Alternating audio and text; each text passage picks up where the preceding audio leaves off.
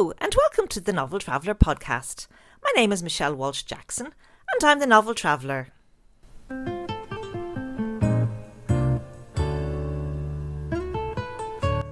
This week, I've been very busy promoting a fundraising event that I'm involved with the wonderful Cork-based charity, the Hope Foundation. I will be speaking at a virtual book club event on March the 18th about my new book, Journey to the Heartland.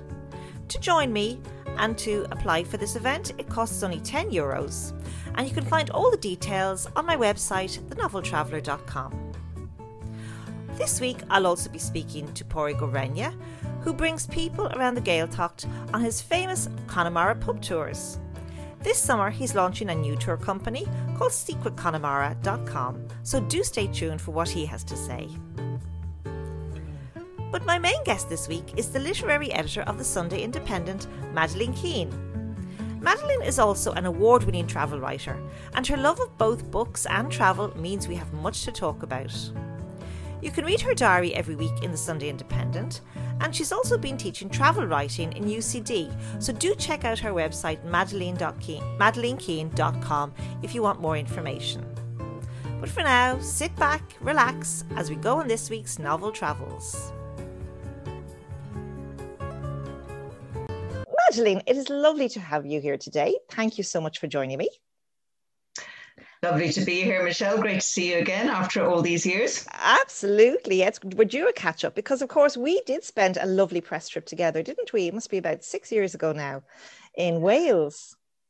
That's right. It was a centenary of Dylan Thomas. And so we went off to Swansea and Larne in search of him. I mean, you know, a wet weekend in Wales may not sound very exciting, but it was wonderful. I mean, especially if you adore writers. And you remember our last stop before we went to the airport was his grave there in Larne with the wonderful...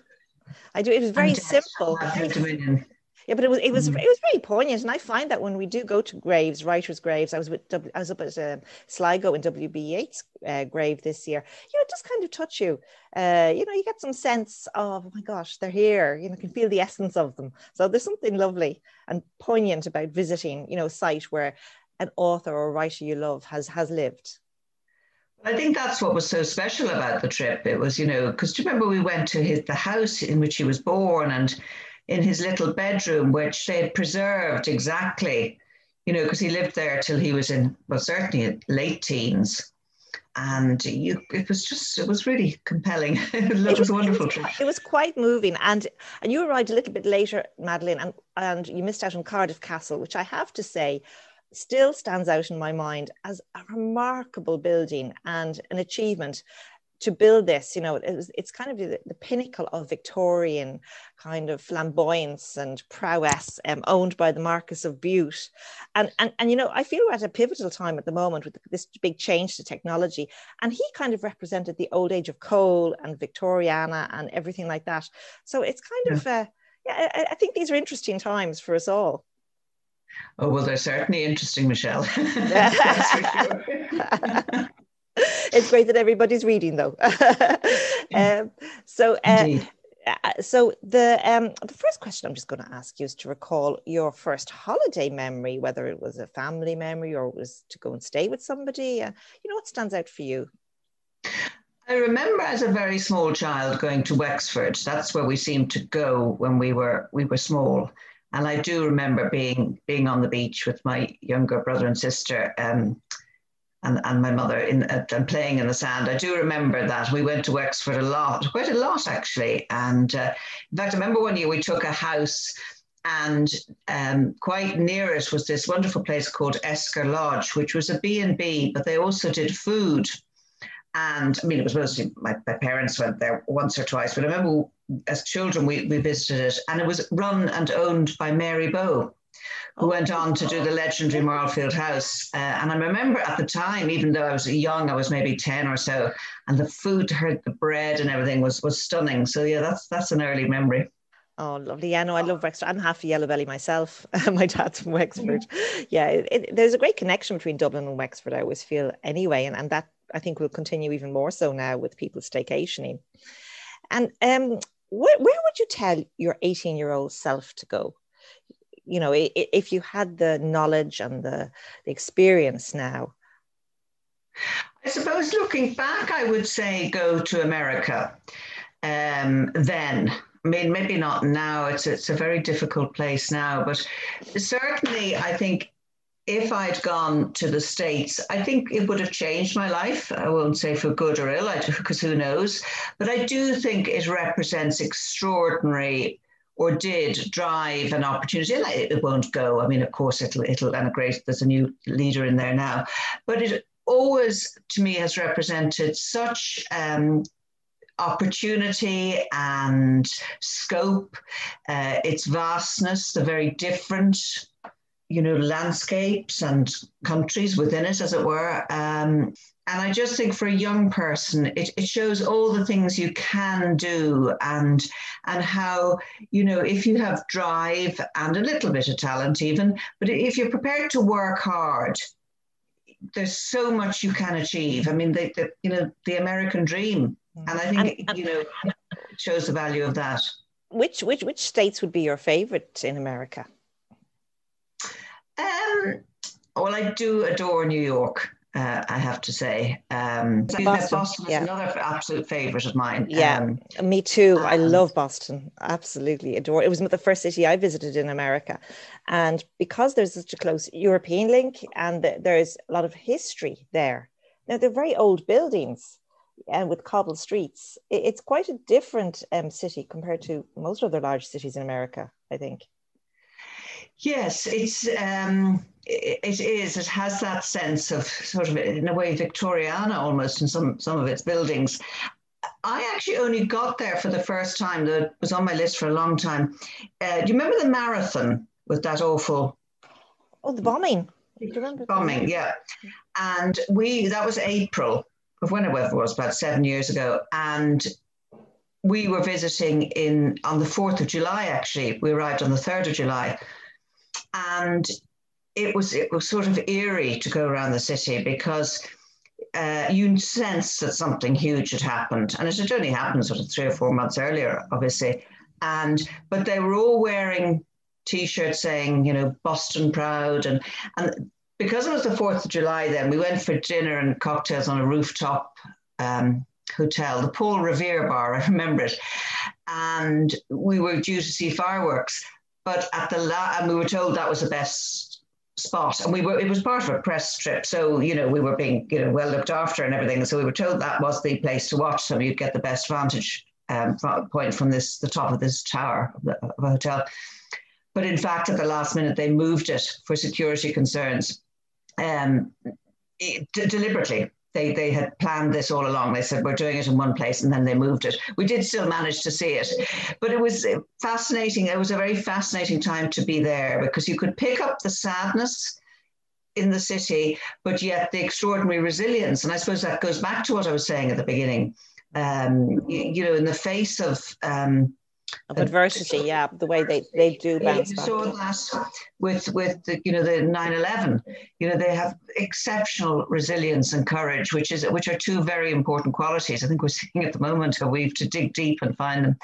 But a lovely postscript to it was we went to Nantucket. That was part of the trip.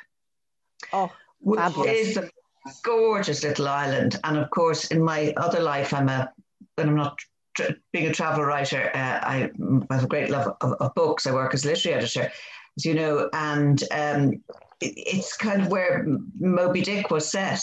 And there was a great history of whaling there. And in fact, I went to a whaling museum one day and there was a docent there and she gave the most marvelous talk about whaling. And I mean, because it was so vital and huge, the most important industry back in the day there. I mean, it's how they all lived. And the tales of, these youngsters going off on boats in very dangerous conditions. It was really fascinating. So I got the best of both worlds because I got a sort of a taste of Cape Cod on the beach and then Boston with all its very rich history.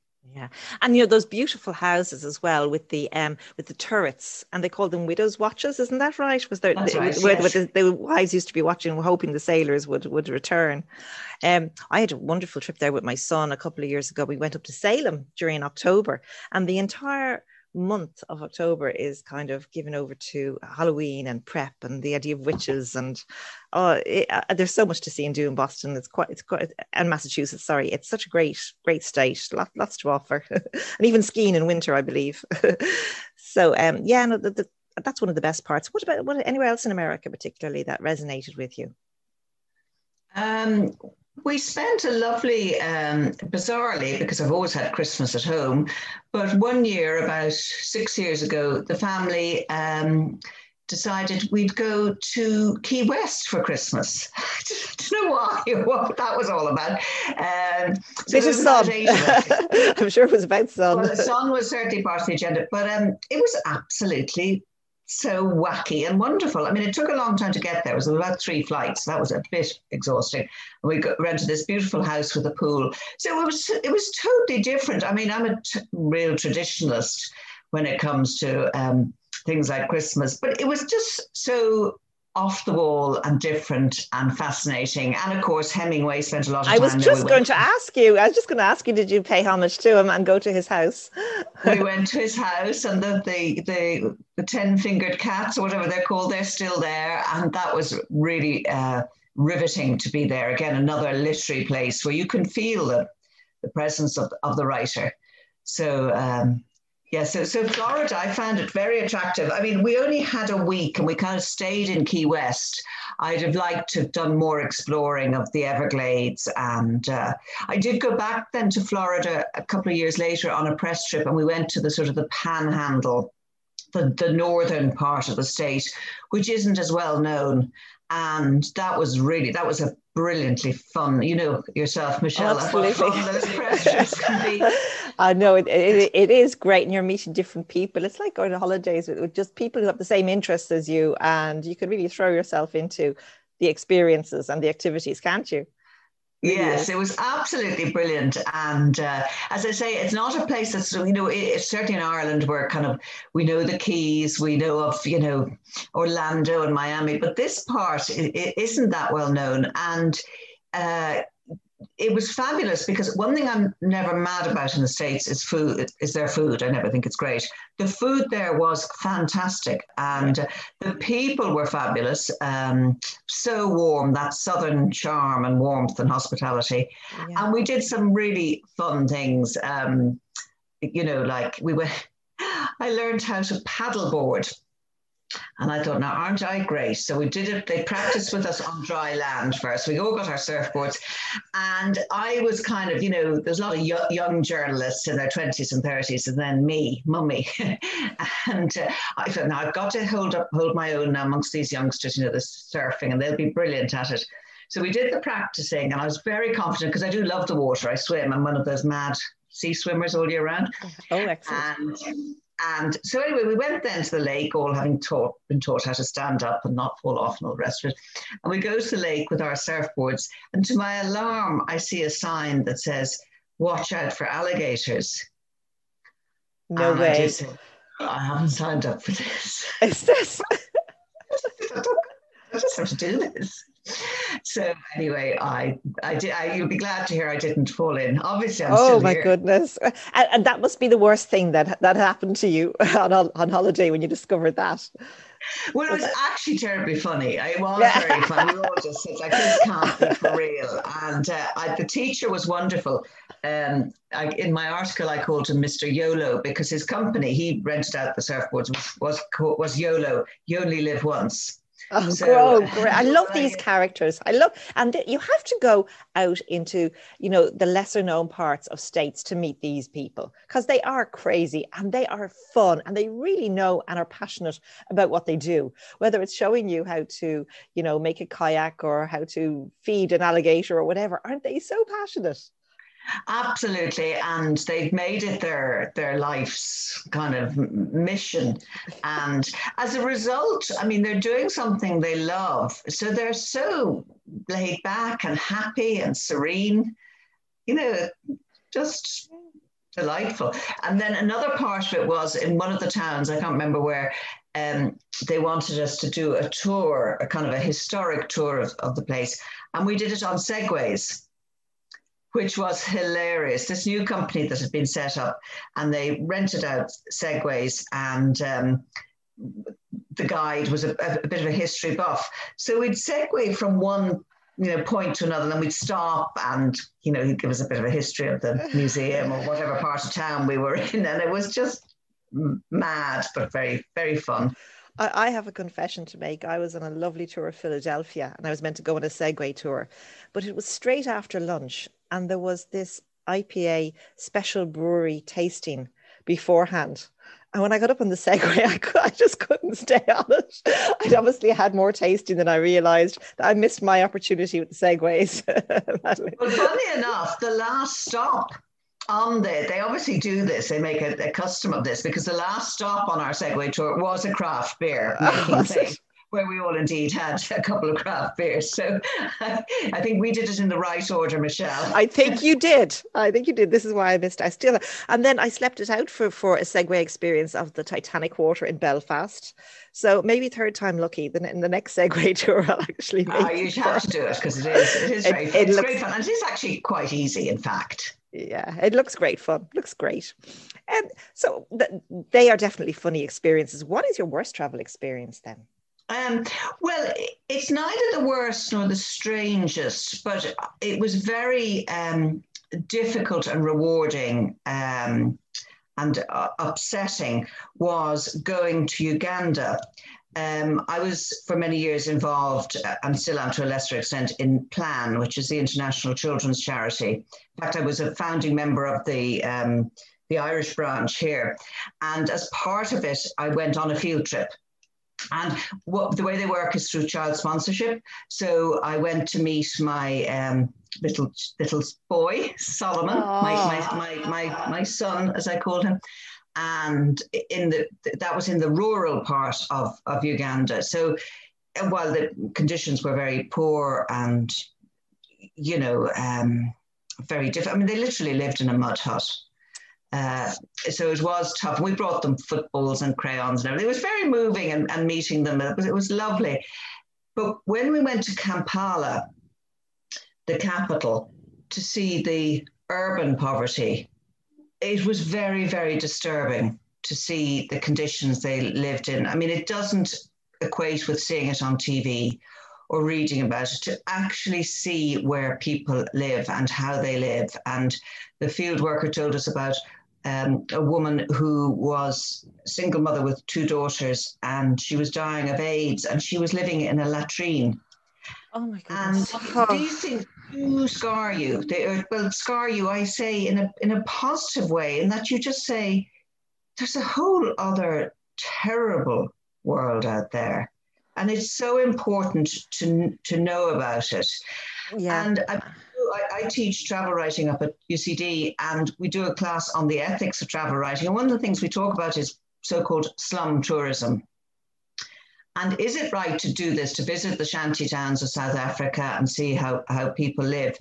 I mean, I think, yes, if you're prepared to be educated by it and you're not looking at it and approaching it, not to be voyeuristic about it, if you're doing it for a good reason. And indeed, I wrote a big piece about it. And we need to be aware of what's going on. And, this is the 21st century. We're in the 21st year of the 21st century. What's going on? Like, why are people living like this? And travel is great for that, for opening your mind and for really having some sort of empathy and sense of the world. It changes your views, I think, on the world and on how you see things. And as you said, and it does scar you, definitely. And hopefully in a good way, though, to do something about it. Yeah. Yes. Well, I thought, what can I do apart from I sponsored this little boy? But my skill, I suppose, is writing, and so I wrote a big piece about it. And the thing is, you become aware of it, and awareness is so important in life to know what's going on, and to have visited it. And to actually see it, I've never forgotten it. That's about 20 years ago, but I've never, ever forgotten it. And I never will. Yeah, I felt the same actually in Morocco around the souks. There was an old man selling coal with a an old weighing scales, like you'd see, like the Libra sign, just really, really, and he was top to toe in cotton. He was literally wearing a sack. And underneath was a hovel where there was a family living, and they just kind of peeked out. And I have been stranger and more poverty-stricken places, like in Soweto and that since. But that image stayed with me. It was probably the first time that I saw something like that. And we do have to appreciate, how lucky most of us are. And then what we can do is the next thing, So, well, anyway, on a lighter note, if you could be anywhere in the world right now, I know we can't go anywhere at all, but without beyond our 5K, if you could be anywhere, where would you love to be right now? Well, my favorite place in the whole world is, well, France, but Paris specifically. In fact, I think I'm French. Maybe in a past life. Well, actually, this is strange. Here's strange for you. My parents went on their honeymoon to Paris, and I arrived exactly 9 months later. There you go. Made in Paris, and when I went, you should get a T-shirt, Madeleine, made in, or on your handbag. But when I went there for the first time, we were going on holidays. The family, we drove to Rosslare, and then we into Le Havre, and we drove all the way down to the south of France. But we went through Paris, and they got hopelessly lost. My parents, they just anyway. So. And we were in the centre of Paris. We seemed to drive around in circles. But anyway, I remember absolutely having my breath taken away. This is one of them I've never seen anywhere. This is absolutely beautiful. Well, it was the first place I'd been. I had been to London, but it was my first time in, continental Europe. Yeah. And there was something very familiar about it. Which does sound odd, I know, but it's in my DNA somewhere. I just adore the place beyond life. I mean, I want to live there. And in fact, I did. I got a bursary to the CCI, the Centre Culturel Hollandais.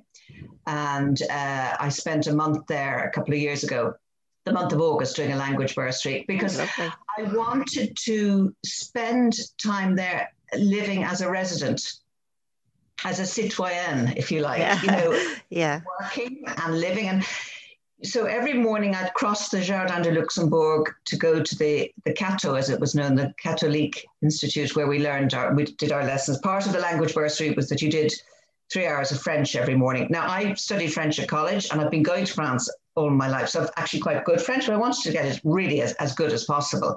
And, if having to do 3 hours of French lessons every morning was the price of staying in Paris for, no hardship. There was no hardship. But so I do that every morning. And then in the afternoon, I was often working, in fact.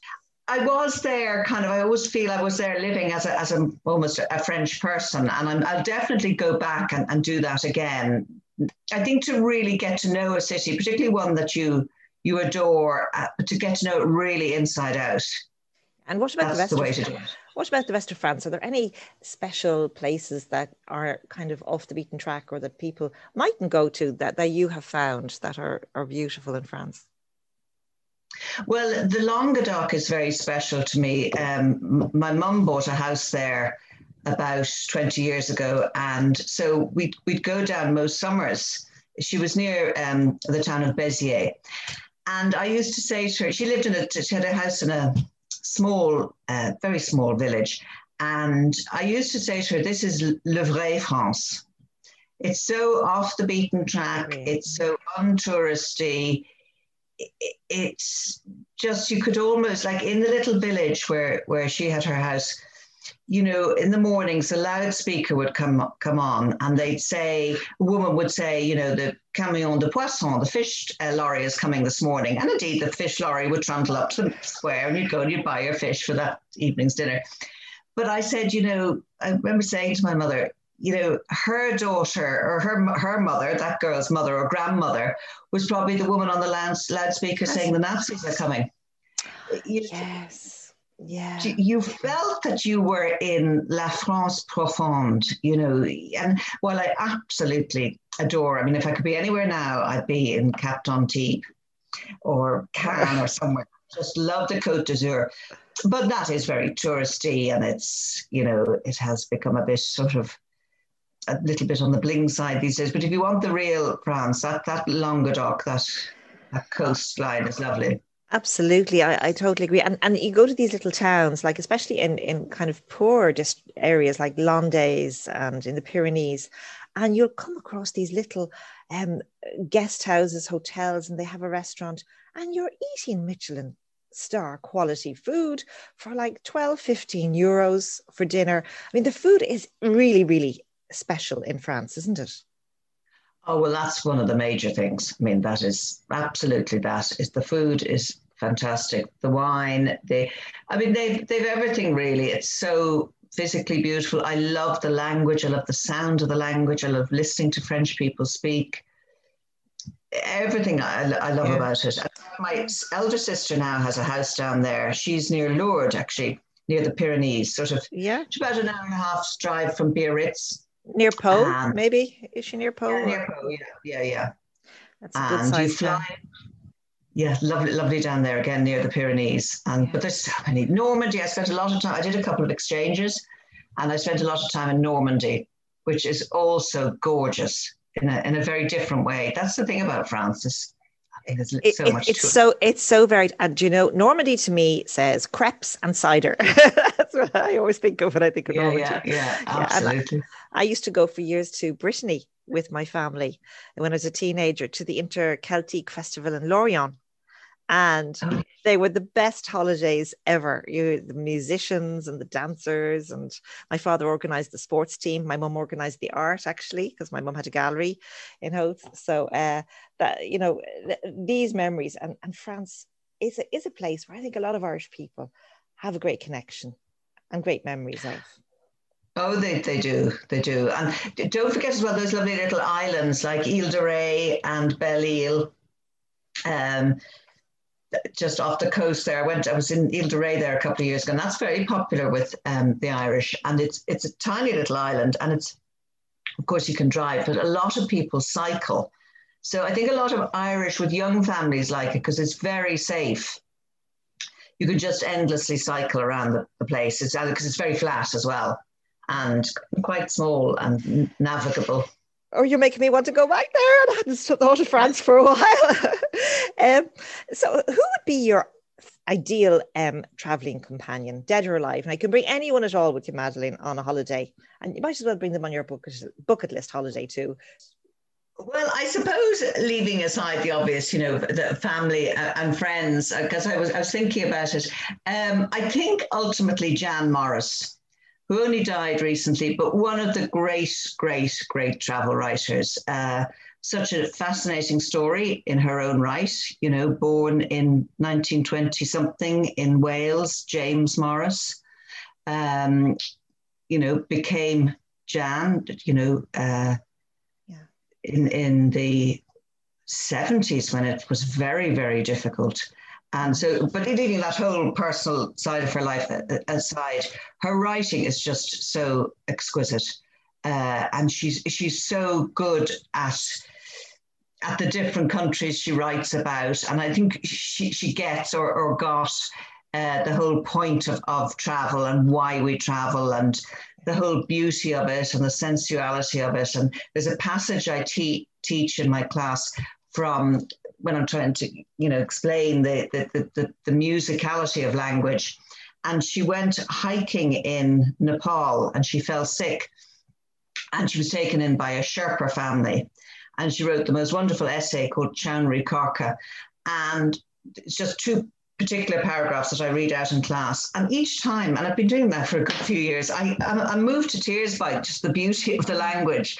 So I just think, but not only that she just was such a superb writer and such a fine stylist, prose stylist, but she just could see how we are all connected, humanity, how that different countries are so very different. I mean, her book on America is extraordinary. I just think she'd bring a wealth of wisdom and knowledge to it, and having been so many places and written so many books about places. So I think she'd be the perfect companion. That is absolutely, and that is the value of travel, isn't it? It's what you take with you. It's what you learn from it. And I do recall you wrote a beautiful piece about a trip you took on a safari with your daughter, and there was something happened with a giraffe. Did he put his head through the window or something when you were? Oh yeah, well, I do have to say, Africa at the end of the day is the. I mean, France is my favorite place, but I mean, obviously, all with the measure that Ireland I do adore. Yeah. But there's something about Africa. It gets under your skin. They're right. There is something indefinable about it, and it's as though it has been there. Here is from where everything sprang. It has been here for a very, very, very long time. This is where the world began, is Africa. And I've been to very different places there. South Africa, Uganda, as I mentioned, Kenya. That's where we had the fabulous, the giraffe.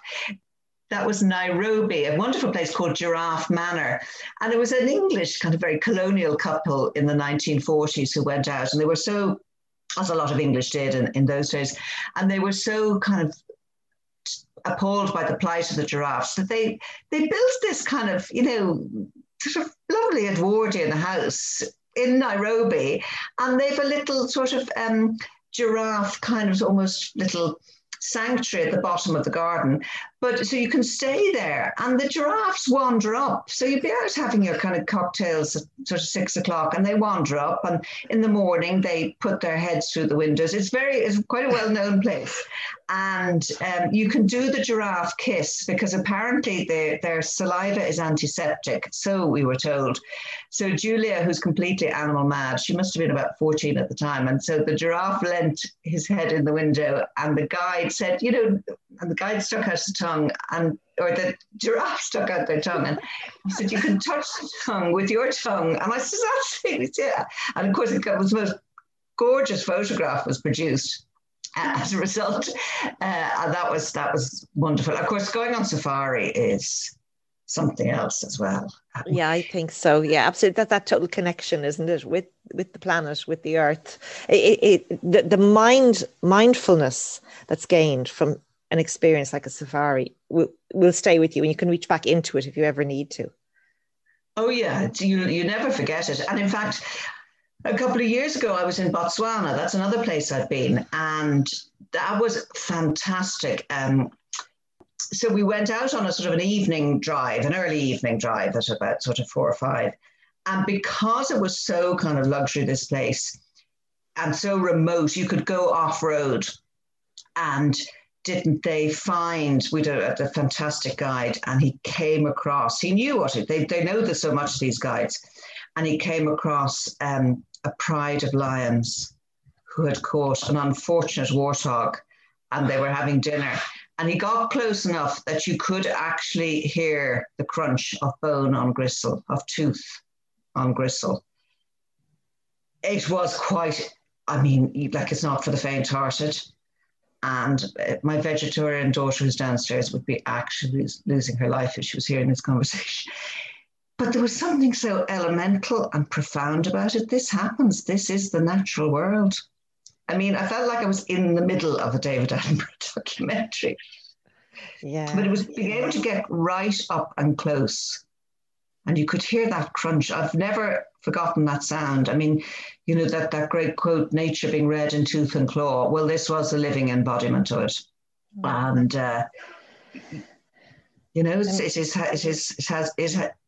it's how it works. It is. It is. In the animal kingdom. It is. And have you brought back a special memento from anywhere that is very special to you? I was thinking a lot about this. I'm not a massive picker up of things, in fact, though I'm a desperate magpie, as you can see from the state of my office behind me.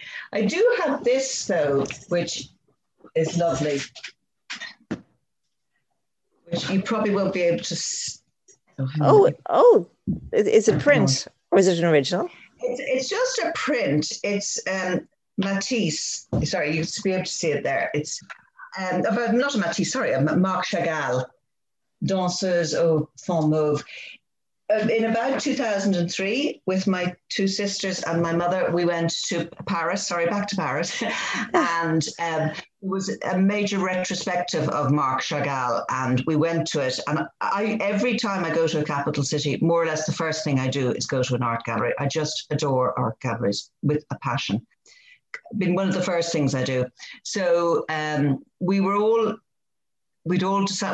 doing a different thing. So I organized that. One of my sisters organized a fab restaurant. We did, anyway, various things, but my thing was organizing this. And there was I love as well about art galleries, I love their shops. I could browse in their shops. I mean, the Metropolitan Museum in New York, their shop. I always think museum one shops of the best. Yeah. And MoMA. I get them from those attentive. I do bring back stuff. It's from there. And so I wanted a memento of the trip because it was very special. It was the four of us and gorgeous Paris. And it was just a very pretty print. So I brought it back and I had it framed and it's in my bathroom. And I do remember the funny thing though about the trip, which was unbelievable, that one of my sisters, who should remain nameless, was in charge of booking the hotel. Someone else did the flights, whatever. Anyway, we arrived at the hotel and very central, just off the Arc de Triomphe, great. Wasn't it a temperance hotel? Oh, we do like a glass of wine in our family. Oh my goodness. We just, what? And she just, I don't know, she'd gotten confused or she just, I don't know. But anyway, a temperance hotel it was. It was so mad. Like it's so unusual in Paris where they love their vino. I know. The same thing happened to me in Dar es Salaam in Tanzania, and it was during Ramadan. But you know, we did find somewhere to go though with cocktails. Yeah. So wow, yeah. No, that I would say it wasn't funny at the time, but I'm sure there was somewhere around the corner. Oh, well, look, we got over it and it was maybe better for our livers that we couldn't bring bottles of wine back to the room. There was no mini bar to raid. Very good. And where's the best place that you've taken a selfie? I'm not a huge taker of selfies, but I was in Gozo and the famous Game of Thrones. Sure, just beside Malta, isn't it, the little island? It's a sister island in Malta. And Gozo is one of those places where, like, your jaw is dropping at the beauty of it. And we stopped at one particular beach, and it was where Calypso in myth kept Ulysses captive. And you look down at the beach and the sand is actually terracotta in color and the sea then is turquoise. And then you can see the remnants of this sea wall that the knights of old had built to stop people coming in. And I did take a selfie there because I just thought, I've never seen anything like this. It's absolutely stunning. Yeah, the colours. Oh, the Mediterranean is lovely. Where would be your favourite place in Ireland, or do you have a secret spot in Ireland that you kind of recommend? Or well, I mean, it's a hard one because I love so much of it. I'm very, very drawn to Mayo. I love Mayo and I love the way it's slightly unsung. You know, people think a lot of Connemara and West Cork, again, places I absolutely love too. But there's something about Mayo that draws me back a lot. A friend of mine had a kind of a shooting lodge just outside Newport. So when the kids were younger, I used to go up there and it was a great place to kind of explore. It's kind of in the middle in a way. It's not far from Achill, and Achill is so gorgeous. Lewisburg. It's a very, I think, in many ways, undiscovered county. There's a lot to it. And in fact, last summer, you know, we had to stay in Ireland, which is, I think, actually no hardship. Absolutely. And my sister and I decided we'd do a road trip. And we went up to Ballina and we stayed in a lovely place called the Ice Hotel. Oh, I love that place. It's they have lovely little hot tubs out on the river Moy. Yeah. Foy or Moy. I always get that mixed up. Moy, yeah. They're beautiful hot tubs. Yeah. And great food. Superb food. Superb food, and it was just brilliant. And we hired bikes and we went for a cycle through the woods there, which are at just Belique, straight across Belique Woods and the castle there. And It was just magical. And we seem to do a lot of cycling in Mayo. I remember being there a few years ago. The Greenway had just opened.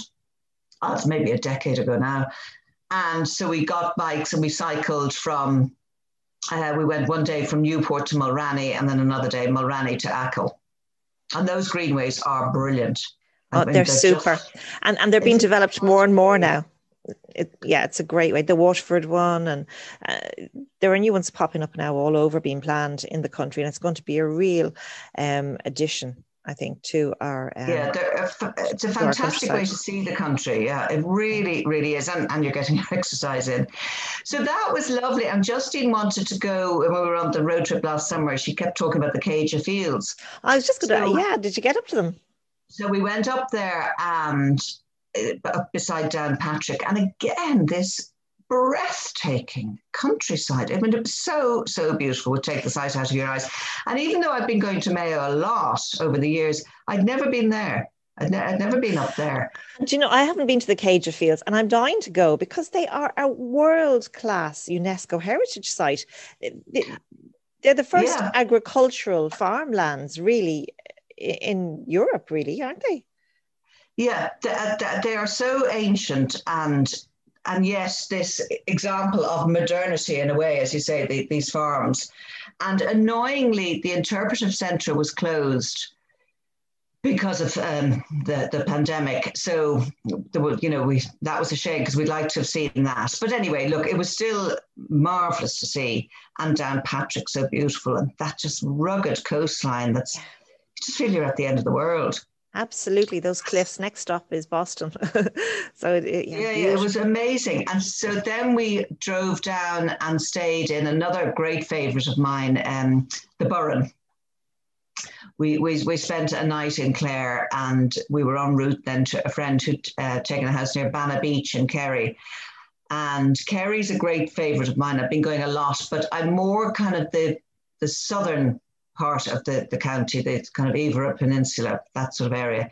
But this was the north of the county, Banna Beach, where Roger Casement landed, actually.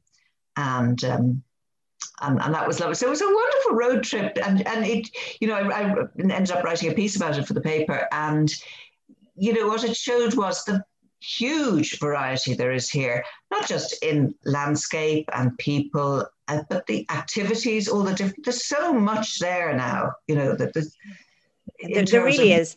Yeah, we are very lucky in this country. We have such variety and choice, and the quality of our hospitality industry, I think, is right up there. And we've traveled to a lot of different places in the world, but really your beautiful country houses, your, the castles, and you can stay quite reasonably in places like Loughrane and, in Leitrim and have a totally unique experience that you won't get in other countries. Yes. And I mean, there's so much going on because you've got, beauty, tick, cultural activities, tick. The food, we've upped our game so remarkably in food. And then the amount of activities for families, whether it's the Greenway or kayaking or orienteering or wild swimming or whatever it is, there's a massive amount to do. So for all, say we're a small country, we pack some hell of a punch. We really do. And I do think Fáilte Ireland are to be applauded. And even with, the way they came up with something very clever and very simple. I'd love to be the person who thought up those three magic words: wild, Atlantic, and way. I mean, the Wild Atlantic Way has been with us forever and a day, but suddenly let's put a label on it. But great, because it's brought great tourism to these shores, which is very important to us. And, even though I know everyone's a bit disappointed, it's unlikely any of us are going to be getting on a plane any day soon. I'm just thinking now, okay, great. Now, where will I go on holidays in Ireland this summer? And as I say, though it's small, I don't know where to start. There's so many places I'd love to go. Absolutely. And I hasten to add, you better book it quickly, because I think everybody has the same idea. And I know that some properties are booking up quite quickly. So no, I've heard that. I know, I'm on it. And is there somewhere where you're hoping to go this summer? Well, it's kind of, I don't know where to start. I mean, so spoiled for choice, I might sort of, maybe Galway, Clare. We only had a night in Clare. And again, driving from the Burren right down to Kerry. We went through a lot of, sort of Lahinch and Milltown Malbay and all those places, but we were kind of just driving through. So I'd love to go and explore. Like you could spend a whole week in, say, for example, Clare, and you just about scratch the surface. Do you bring a lot of books on your travels, or do you take a break from it? Oh, no. I mean, the most important thing is the books. And actually, I wrote a piece on this years ago.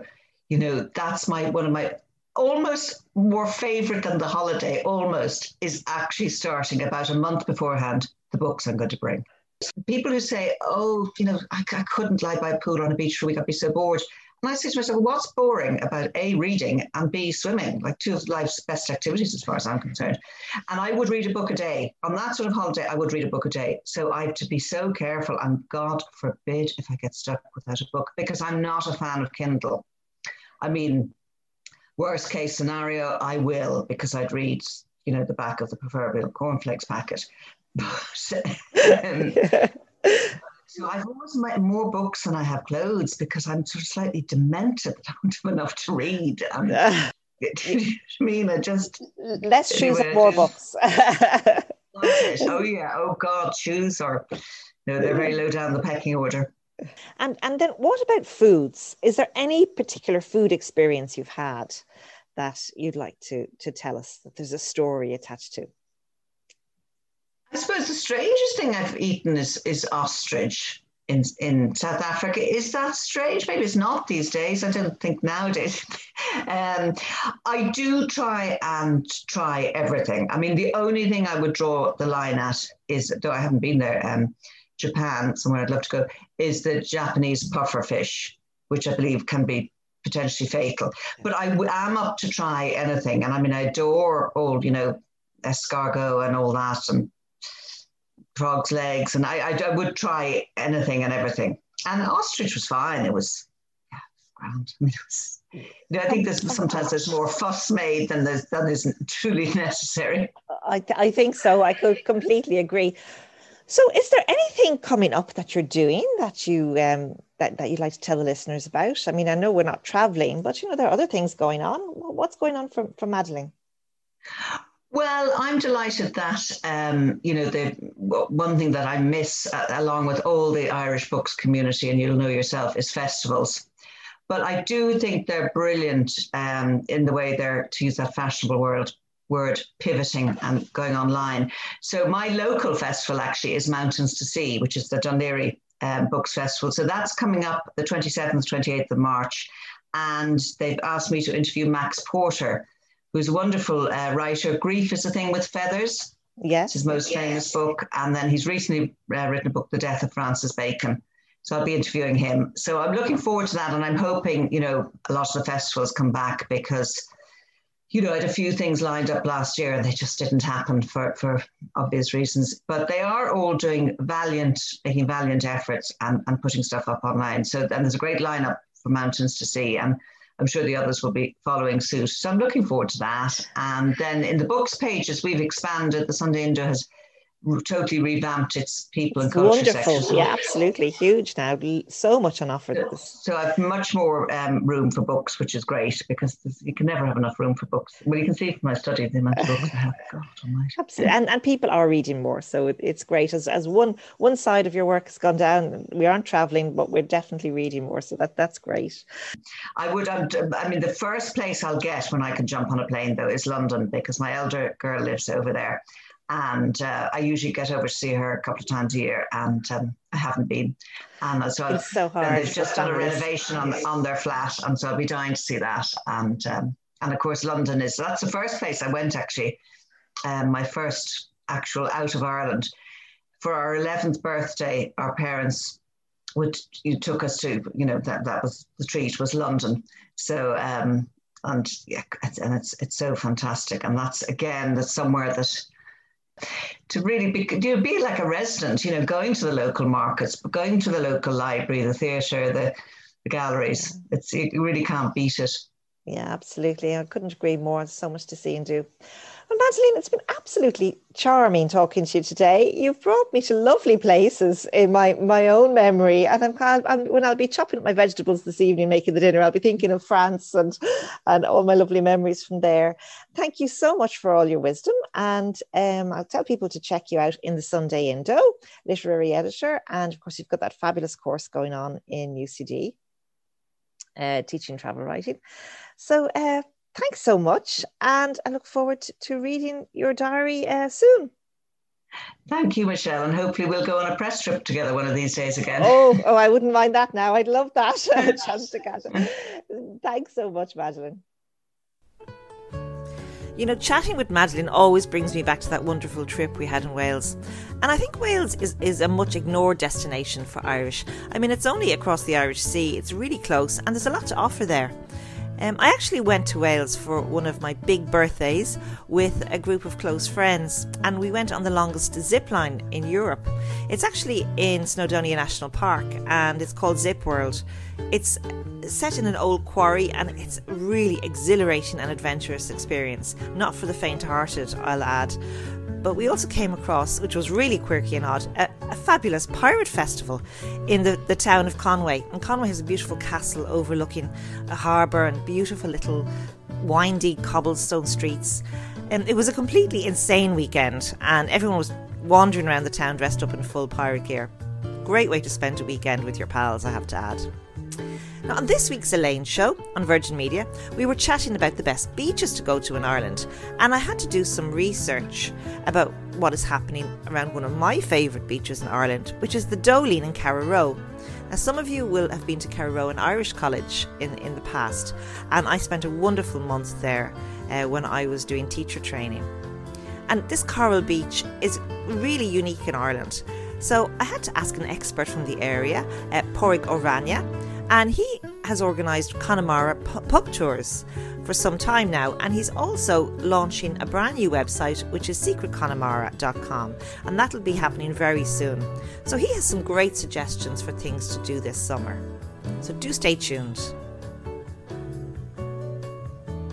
Thanks very much for joining me today, Pádraig. It's a pleasure, Michelle. It's great.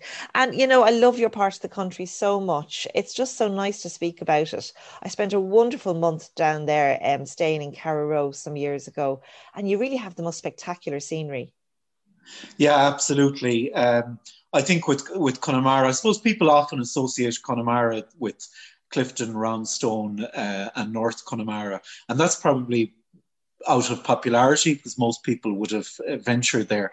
But there's another part of Connemara where I'm based and live myself is south or the southwest of Connemara. So anybody that's ever travelled out through Spiddal on the coast road, they'd be familiar with that. And of course, as you mentioned, most people would associate that with going either to Irish College or, you know, maybe in the past having to do periods of time there while training for various courses. So it would be popular, I suppose, amongst people that would have come to learn the language.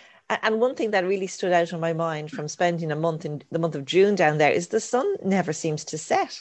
It's almost like you only get about a glimmer of a half an hour of darkness. It really is stunning down there on the summer nights. Yeah, most definitely. In the height of summer, you're looking at probably 11:30, you know, even later when darkness comes upon us, and then from 4 a.m. in the morning, the light, the spectacular light comes about again. So yeah, it's great, and there's always, I suppose, a tint of sadness then when the months of kind of September come along. We're getting darker, but yeah, it's fantastic because I think where we're located, we're the very southwest of Connemara. And, it just has, no more than the Aran Islands, has so much natural daylight. Absolutely. And it's been the inspiration for artists like Paul Henry and so many others, in the past. And yeah, Charles Lamb, he was based in Carraroe. Yeah, wonderful part of the country. So what services do you offer with Connemara pub tours? And I suppose especially Secret Connemara, which you are launching now next week. Well, I'll tell you a little bit about it first, Michelle. I suppose I came up with this idea in 2015. And at the time, I just felt that there was, a demand, or there was a niche there to do kind of tours of Connemara. And I suppose I'd worked in pubs myself, grown up in the local pubs here. And I spent a summer after the Leaving Cert in England, and I also worked in the Aran Islands. And I saw like the unique characters that you meet in pubs, and particularly here in Connemara, where everybody wants to know who you are, where did you come from, and what are you going to do here. So there's a charm about it, and I sometimes felt that tourists that might be going to the more commonly known tourist spots were missing that link with the local people. So I established it, not really knowing where I was going, just I knew that there has to be a demand for it. So my first customers actually, I got some leaflets done up, and I dropped them off to hotels in Galway. And I got 5 couples from Utah that were driving around Ireland, and they were just sick of driving and they wanted a day off. So they saw this leaflet in Glenlow Abbey and they booked the tour. So we went. We had a spectacular day.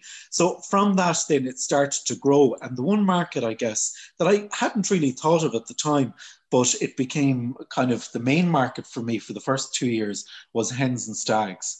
And of course, a lot of them were coming to Galway, and they'd be coming for a weekend. Sometimes they'd have an activity booked, sometimes they wouldn't. So the pub tours kind of lent itself well to what they were doing, because we only stopped at 4 pubs en route. It was about a 5-hour trip. So they got X amount of time in each pub. But the most important thing is they engaged with the local people. So then from 2017 onwards, it got really popular with hens and stags. So much so that I was, probably having 3 to 4, sometimes 5 groups on a Saturday.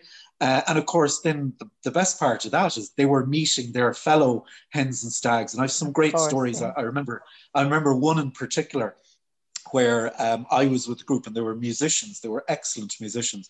But anyway, they got talking to a hen party that was there. And the hen said to the stag, "I know you from somewhere. I've definitely seen you before. I've heard of you." So it turns out he's her wedding band. He's the main singer in her wedding band. No. And he was on his stag and she was on her hen.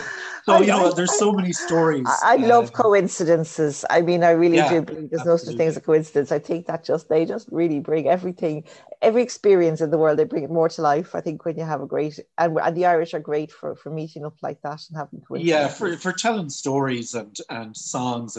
And that's what it's about. And I think the 4 pubs that I had picked as well, they'd lend themselves very much towards welcoming crowds or welcoming, groups like that, and, engaging with them and having the crack with them. And it'll be great. It'll be great to get back to normal. We really, our culture it is phenomenal, and we've been hit very hard with all this lockdown and restrictions. Absolutely. I think we're craving to get back to this community and conversation.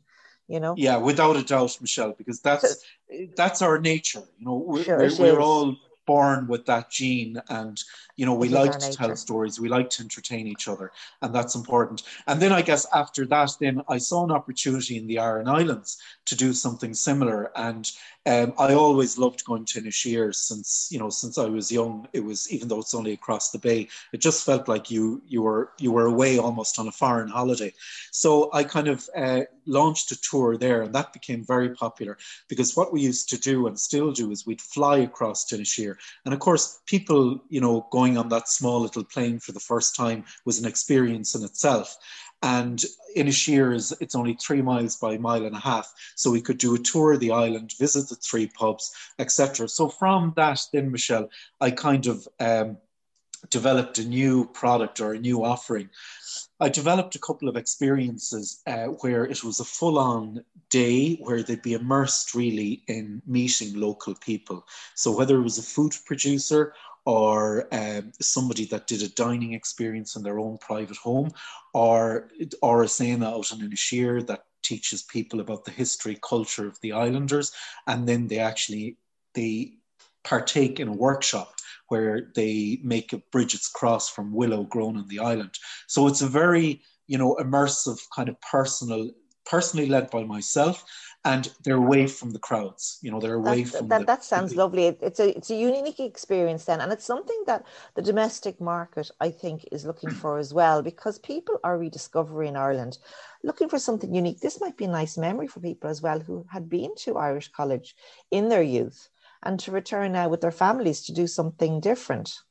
Yeah, absolutely. And even going back to the pub tours, and we'll say the Hens and Stags, the majority of them would have been in the Gaeltacht before, and they'd say, "Oh, are we going to Carrow?" Because they'd remember Carrow, or are we going to Lettermullen, or are we going to Comas, or wherever they were. So it would bring them back to those days, even though it might have been only 10 years ago. But there was an association there always with the Gaeltacht and with the Irish language. So I guess it was from that, Michelle, then that I saw this opportunity to create something in addition to the Connemara pub tours. So that's why I'm launching Secret Connemara. And that's going to be very much targeting people that want that personal kind of guided experience, a kind of a no-brainer where, the day they kind of plan the day, they can pick the activity that they'd like to do, but I package it then. And I lead it with them, so as they just turn. I saw a lovely video of you with some people on the Aran Islands eating lobster and lovely local food produce. Is that where you see travel going in the future? Definitely, and I can see as well with there was a growing, I suppose, there was a growing market there in terms of, or a developing market in terms of the small group tours. I could see that happening in 2018 and 19, where, multi-generational families were traveling together from the States. So it might have been, I remember a couple of these groups that I did where it might have been a grandmother, son, daughter, and then the grandkids, all maybe teenagers or in their 20s. And they might be doing a 6-day, 7-day, or an 8-day trip to Ireland, and they're traveling together. And I guess now with COVID and hopefully post-COVID soon, this will be more important because people will want to feel that they're safe, they're traveling in their own kind of bubble, and they're not traveling the country with maybe 40 other people that they didn't know before they arrived at JFK or Los Angeles or wherever. I do believe that will be, I do think that's coming on board, and that's going to be the more popular way of experiencing tourism, and and it's better for sustainability too, probably. And just with regard to what's happening in the area, I believe there's a seaweed museum. Is that correct? There is indeed, yeah. This was a new project that unfortunately just kind of came about when COVID, it would have, I suppose it would have been the first full season, 2020. And it was a project backed by Fáilte Ireland and Údarás na Gaeltachta. And it was the first dedicated museum to seaweed and the production and harvesting of seaweed. And, as some of your listeners might know, seaweed is now the superfood, but it's such a natural resource that we have in abundance around the coasts of Ireland. And they developed this centre which kind of tells the story of the hand harvesting of seaweed and its uses, in the cosmetics area, in medicinal purposes, and also as food, and that's huge. And even here now in Connemara, we have two companies, Connemara Organic Seaweed, that produce brilliant products, and also out on Inishmore, you have the fabulous story of Dave, who's a native of New Zealand, who married Jenny from Inishmore, whose father started this hand harvesting seaweed business. They moved back from New Zealand. They're raising their kids on the island, and they've developed a range of pâtés, pestos, and other seaweed produce in the food sector. And that's a great story in itself. Fabulous. And that goes really nicely with oysters. All these lovely seaweedy products are beautiful with seafood. Then absolutely. So there's a whole culinary experience that goes with it. Culinary experience, and for seasoning, for using in pastas, for using in salads, as a seasoning, as a replacement to salt, because it contains natural salt anyway, and much healthier too. So the museum then, I believe for this year, and hopefully we'll have some sort of season in the summer. They have also introduced a kind of a spa element to it, whereby you can soak yourself in natural seaweed baths while looking out on Inishmore, on Galway Bay, or on the Atlantic Ocean in the distance, and use your steam therapies and the other stuff that you would associate with spas. Oh, that sounds absolutely blissful, Porrick. It sounds great. I can't wait to go down and have a look at it myself, because I'm so fond of your part of the country. So people can get in touch with you by info at Connemara Pub Tours. At the moment, it's info at connemarapubtours.ie. And as I said, once kind of restrictions are lifted, we'll be back in operation again. Yeah, what I've been doing is I've been doing a couple of virtual on-location fam trips. And for example, there's a great little centre in Carna, which is another Gaeltacht. I suppose it's, as they call it, Connemara Lore, which is kind of middle part of Connemara. And it's located in the village of Carna, and it tells the story of immigration, the amount of people that immigrated from here. So what we did is we did a food experience relating to immigration. And, you know, there was a great story, for example, of Irish immigrants going to Chicago or Boston or New York, and they take the salted wrasse-fish, because salted wrasse-fish was a huge part, and still is, of people's diets here in Connemara. And, you know, that story around the lobster, the scallops, and that's another thing actually that is worth mentioning. We had our first ever festival here in Lettermullen and Carna dedicated to scallops in 2019. And it's hoped to bring that back again at the end of this year around Christmas time. And it's the only one of its kind that's dedicated to scallops. And of course, like the best chefs in the country, what you can do with scallops is just amazing. And they're such a tasty delicacy. So that's another thing that we look forward to doing in the future. Oh, you've got a lot lined up, Porrick. I can't wait to get down there. Thank you so much for giving me your time today. I'm really looking forward to telling everybody about it. And very best of luck with it. Tá míle fáilte Ruth, Michelle. Gur magat. Gur magat. Well, that's all for this week, folks. Thanks so much for listening. And if you've enjoyed the podcast, please do tell your friends to tune in. It's nice to talk and think about travel, and we all need something to look forward to, especially at this time. You can follow my travel advice on thenoveltraveller.com and find out more about me on michellewalshjackson.com. So ciao for now, and I'll leave you with Pat Coldrick and Oreo Sunrise.